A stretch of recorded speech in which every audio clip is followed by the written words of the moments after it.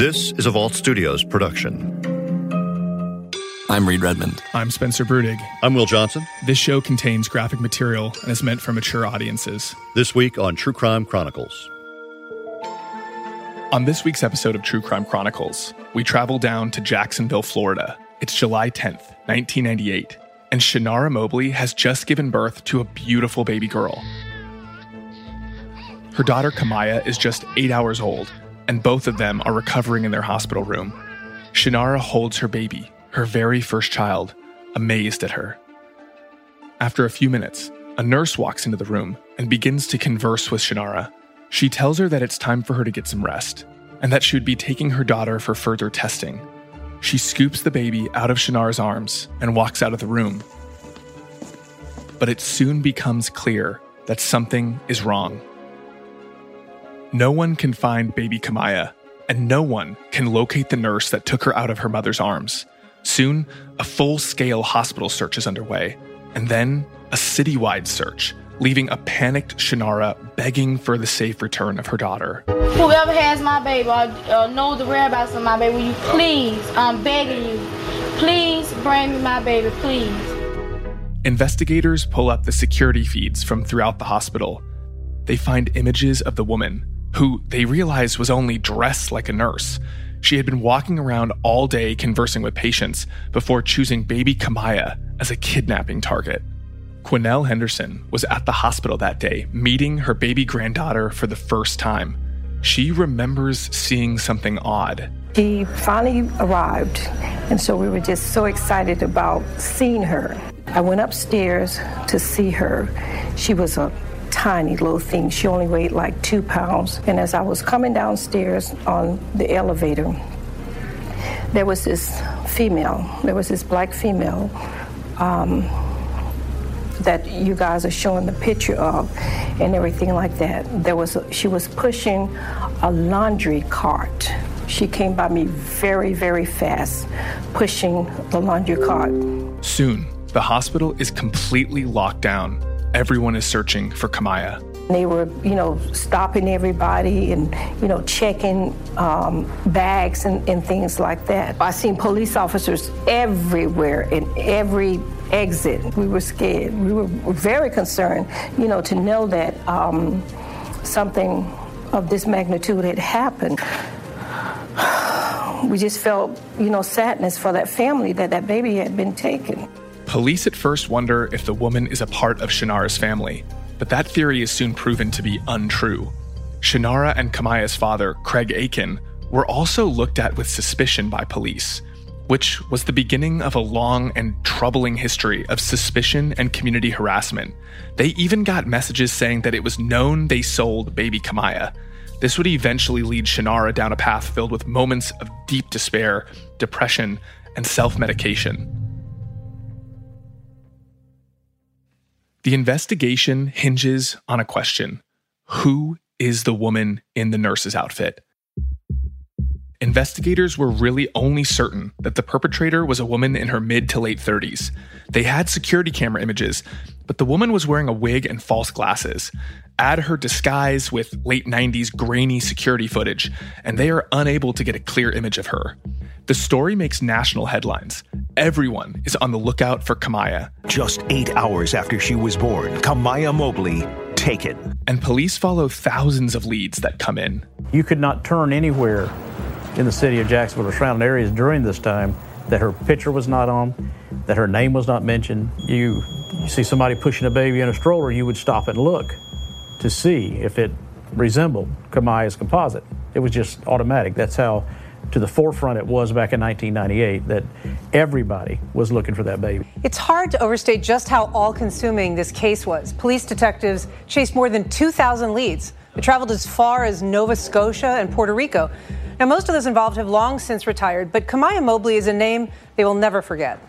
But after months of searching, the lead investigators start to fear the worst. To be honest with you, after we had pursued all those tips and leads, the thought of her not being alive would kind of come to the forefront, that maybe someone had killed her and buried her, disposed of the body or something like that, where we would never know what happened to her. The family is devastated. Years pass. Every July 10th that comes, Shannara holds a family birthday for her stolen daughter, but happy birthday is never sung. There are no signs of their daughter, but she is never, ever far from their mind.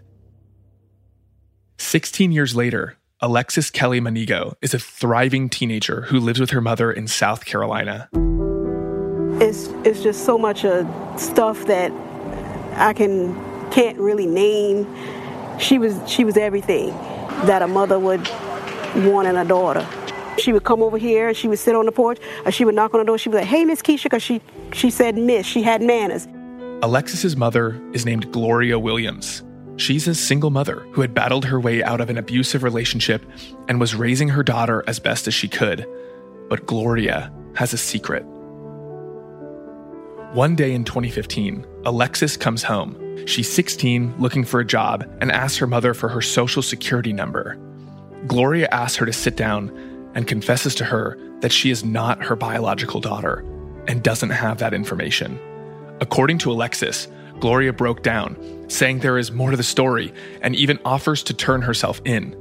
At 16 years old, with her whole world and identity turned upside down, Alexis accepts her mother's story, and for 18 months, buries her newly discovered secret deep down. That is, until the police arrive.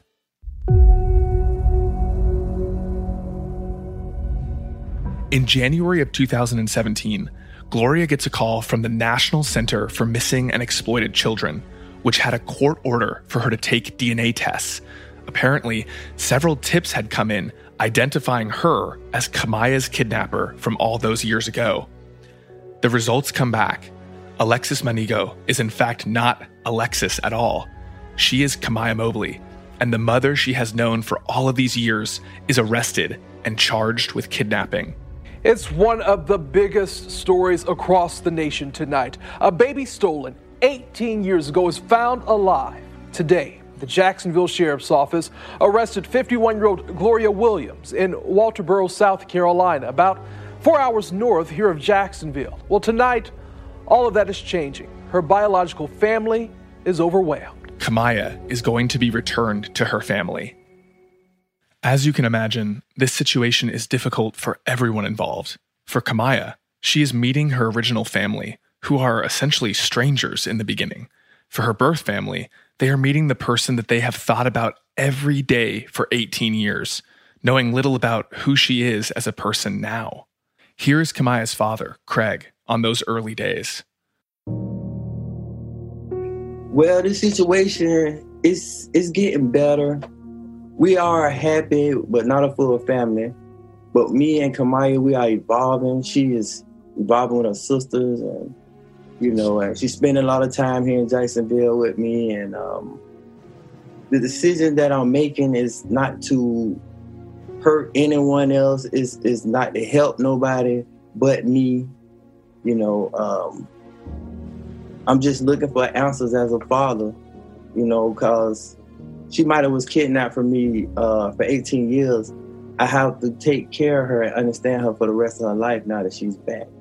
For Kamaya's mother, Shannara, the joys of her daughter's return also come with memories of traumas of the past and new pressures and difficulties placed on the family she has built in the decades after Kamaya's kidnapping. It's no winning situation. I don't have a relationship with my child. Right now, speaking as this moment, so I still lost, so what did I gain? Nothing. And honestly, I wish sometimes she would have never came back. That I do wish. Because it takes a toll, because I'm a mother first. And it takes a toll on my other children. My daughter's going to the 10th grade where she has to argue with people to defend her mother. She's on Facebook defending my other babies. They are babies. They shouldn't have to go out in that world and experience that stuff. That shouldn't have to be their life. And this is what Gloria and Kamaya brought upon my children. As those relationships begin to form, everyone has to also deal with the physical and emotional strains of a kidnapping trial. Almost 2 decades after Gloria Williams walked out of the hospital with baby Kamaya in her arms, she walks into a Jacksonville courthouse facing a charge of kidnapping, which carries with it the possibility of 22 years behind bars. Kamaya is torn between 2 mothers, an all-new loving and large family, and national media attention. she has already announced that she wants leniency for Gloria. Here is Kamiyah Mobley in her own words. Of course I'm not going to say, throw her in jail and throw away the key or, throw her into jail. Of course I don't want to see so many years, but I understand a crime was done, So I understand some punishment has to be rendered. Kamiyah's birth mother, Shanara, details in her impact statement what Gloria put her through for all of these years. Everything about her is me. Everything. You're talking personality-wise. Everything about her is me. She looked at me. She was like, we was out to eat, and she kept looking at me. She was like, Mom, that's where I get all that hair from. I'm like, yeah, your mama. Her tone in her voice is me. Okay. Her walk, everything, just me. It doesn't heal now. I'm still hurting. When you reaching out to my child, that is my child. I am your mother, Kamiyah. I am your mother. Do you recommend the maximum sentence that the court can give? Oh, of course. Okay. Because I need her away from my child. I wish she could do a no contact order too. Because if me and my child relationship can get along, I need her away, far away where she cannot contact my baby. Well, my baby can't even get to her. Kamiyah's birth father, Craig Aiken, was deeply hurt, but is now focused on getting to know his returned daughter. Well, after watching Kamiyah grow up to be the young lady that she is today, it made me more curious of the baby she used to be. So we had been talking for the last couple of days of some of the things that she went through when she was a child and when she was with the kidnapper and everything. So it just made me more curious. And I felt like at this point in our life, in our relationship, this is the last bridge for me to cross, to get the answers of her being a baby. Craig took the chance to talk with Gloria to learn more about Kamiyah. I feel like it's going to take a lot of pressure off of me of wondering what she went through. And I feel like she's the only person that will be able to answer these questions that I would have about Kamiyah as a child. I've been thinking about doing it for a while, but I just had to get ready to do it, prepare myself. And after talking with her and hearing some of the things she went through, it made me more curious. And I feel like it's the end game. It's the last bridge I had to cross for me and Kamiyah. We have came so far, and I believe this is the last step of it. It's just, I can rest after this. I'm not so much looking for a reason why she did it. I'm only trying to get information about Kamiyah. I'm only trying to learn more about her. And at the same time, I feel like she need to know what I've been through. I feel like she need to understand why she was having fun with my daughter or raising my daughter, some of the things that I was going through around that time. And then, like I say, all my kids got something about them. And, I wouldn't say bad, but I just want to know, how was it raising my hyper happy child knowing it was not your baby? Basically little questions like that, it's just questions that I've been holding in for years that I think she's the only one can answer. Gloria gives her own testimony, apologetic for the crime she committed, but she also wants it to be known why she did it. Did you ultimately get off of an exit on 95? Yes. Do you know where that was? Here in Jacksonville. What was your intent at that time? It was definitely not to take a baby. Maybe this baby can help Charles. You see, Gloria had been in an abusive relationship with her then boyfriend at the time, who had recently gotten custody of their 2 boys. She had also miscarried her 3rd child the week before the kidnapping. I thought it would bring peace to the family. It didn't. When she returned to her home state of South Carolina with kidnapped Kamiyah in her arms, she told her family that the child was hers, and they believed her. And why shouldn't they? She had been pregnant and had told no one about the miscarriage. Gloria is eventually sentenced to 18 years in prison. The defendant is adjudicated guilty of kidnapping, the first-degree felony under Florida law, punishable by life. The sentence is She will serve 18 years in the Florida State Prison. She is awarded credit for time served, which is 511 days. On count 2, the defendant's adjudicated guilty of the third-degree felony of interference with custody. The sentence is the defendant will serve 5 years in the Florida State Prison with 511 days of credit. Kamiyah visits her several times a year. I'll probably see her soon, probably my next visit maybe, or yeah. I talk to her almost like every 2 days, so. Oh, on the phone? Yeah. Okay. Mm-hmm. And she's staying strong? Mm-hmm. Yeah. What's she saying to encourage you? She just, like, she's still, oh gosh, she's still a mother behind bars. She's still like, she stays on me hard. Like, hey, what you doing? You got this yet? What you doing? What college you going to? Like, I get, what college are you going to, like, probably every time we talk. Kamiyah, now in her late teens, is building relationships with all of her new family members. I don't know. I was nervous at first. I was like, what if they don't like me? What we be beefing like? But all it is love. Like, all we got is love, literally. For her family, they are so thankful to have her back after decades of wondering, what happened to our daughter? Here is Kamiyah's grandmother speaking about her return. I tell you, ain't nothing like today. Y'all tell everybody that Friday the 13th is not always a bad day. Sick, I just really want to know how she was doing. And we seen her. We seen her today. I'm so out of breath. She said, told her mama that she looked like her daddy and all that. Been talking real. She sounds so intelligent, so respectful. And she said she'll be here to see us. But I thank God today. I thank God today. I thank God today. Oh, yes, Lord. While there is strain between Kamiyah and Shanara, Kamiyah says they are working on their relationship. Craig hopes it can be mended and they can all move forward together. Watching my daughter evolve, like, we have conquered everything we have did when we came back together, and just watching her grow and being around her just makes me want to know more. Like, it makes me want to do more. It makes me try to fix what was broken. And maybe if I learn this, I can fix it between her mother and Kamiyah. For Kamiyah, she's focused on the now. She wants to go to college, and while the road ahead is difficult, she's filled with hope for the future.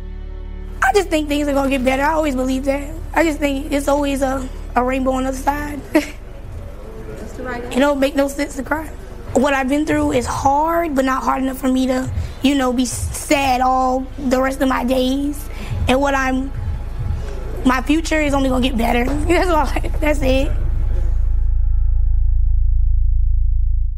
Hey, True Crime Chronicles listeners, this is Spencer Brudig. I'm here with Reed Redmond and Will Johnson. Guys, crazy story. I want to first kind of just add a little bit, didn't make the cut for the episode, about hospital security and how it has ramped up. There was actually an interview with the hospital director who was talking about how they have implemented matching wristbands and they have a new checkout system. Whenever a baby is being moved between rooms, like from the parents' room to the nursery, they have to make a note of that so that there's a much bigger paper trail and people know exactly where each baby is at any given time. So I don't think this doesn't happen all the time, but they definitely have ramped up security at that hospital. And I think a lot of other hospitals around the country have followed suit with their security heightening because of a situation like this. Spencer, I wanted to ask you a little bit more about the reunion. If this were, a movie or something, that might be the end of the story, be this big happy moment where the child is reunited with their birth family. But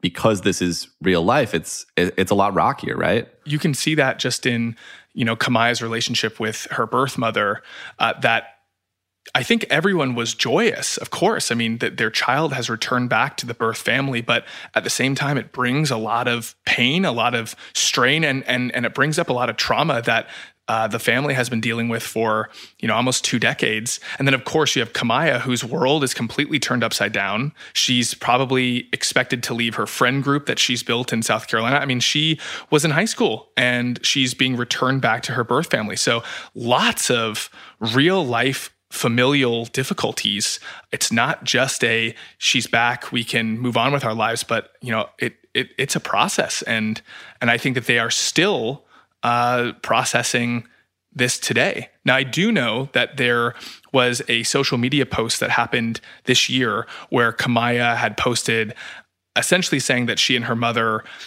butt heads a lot, but it's because they're so similar in personality and even in voice. I mean, you can hear each other's voices, where exactly Kamiyah gets her voice from. And but that's great. That's a great thing to see. I'm glad that that they are working on their relationship and that they're moving forward together, seemingly. Yeah, I was just looking that up actually, Spencer. The social media, the Facebook post, basically, she put that on, and she said at the end, "But she's so perfect to me." So, people who are following this story and would like to have, for what it's worth, a happy ending for Kamiyah and her biological mother, folks were happy about that. And I think that Kamiyah still does have a relationship with Gloria, her, for all intents and purposes, kidnapper, right? And so she still sees her as a major mother figure, and she does talk with her often. Yeah, I mean, I think I feel like anybody could somehow extrapolate, put yourself in the shoes of somebody who's raised by someone for all those years, and you can understand that connection that would just be really hard to all of a sudden just cut off. And then actually send, not that she sent her mother to prison. In fact, she didn't report on it, but then see her go off for 18 years.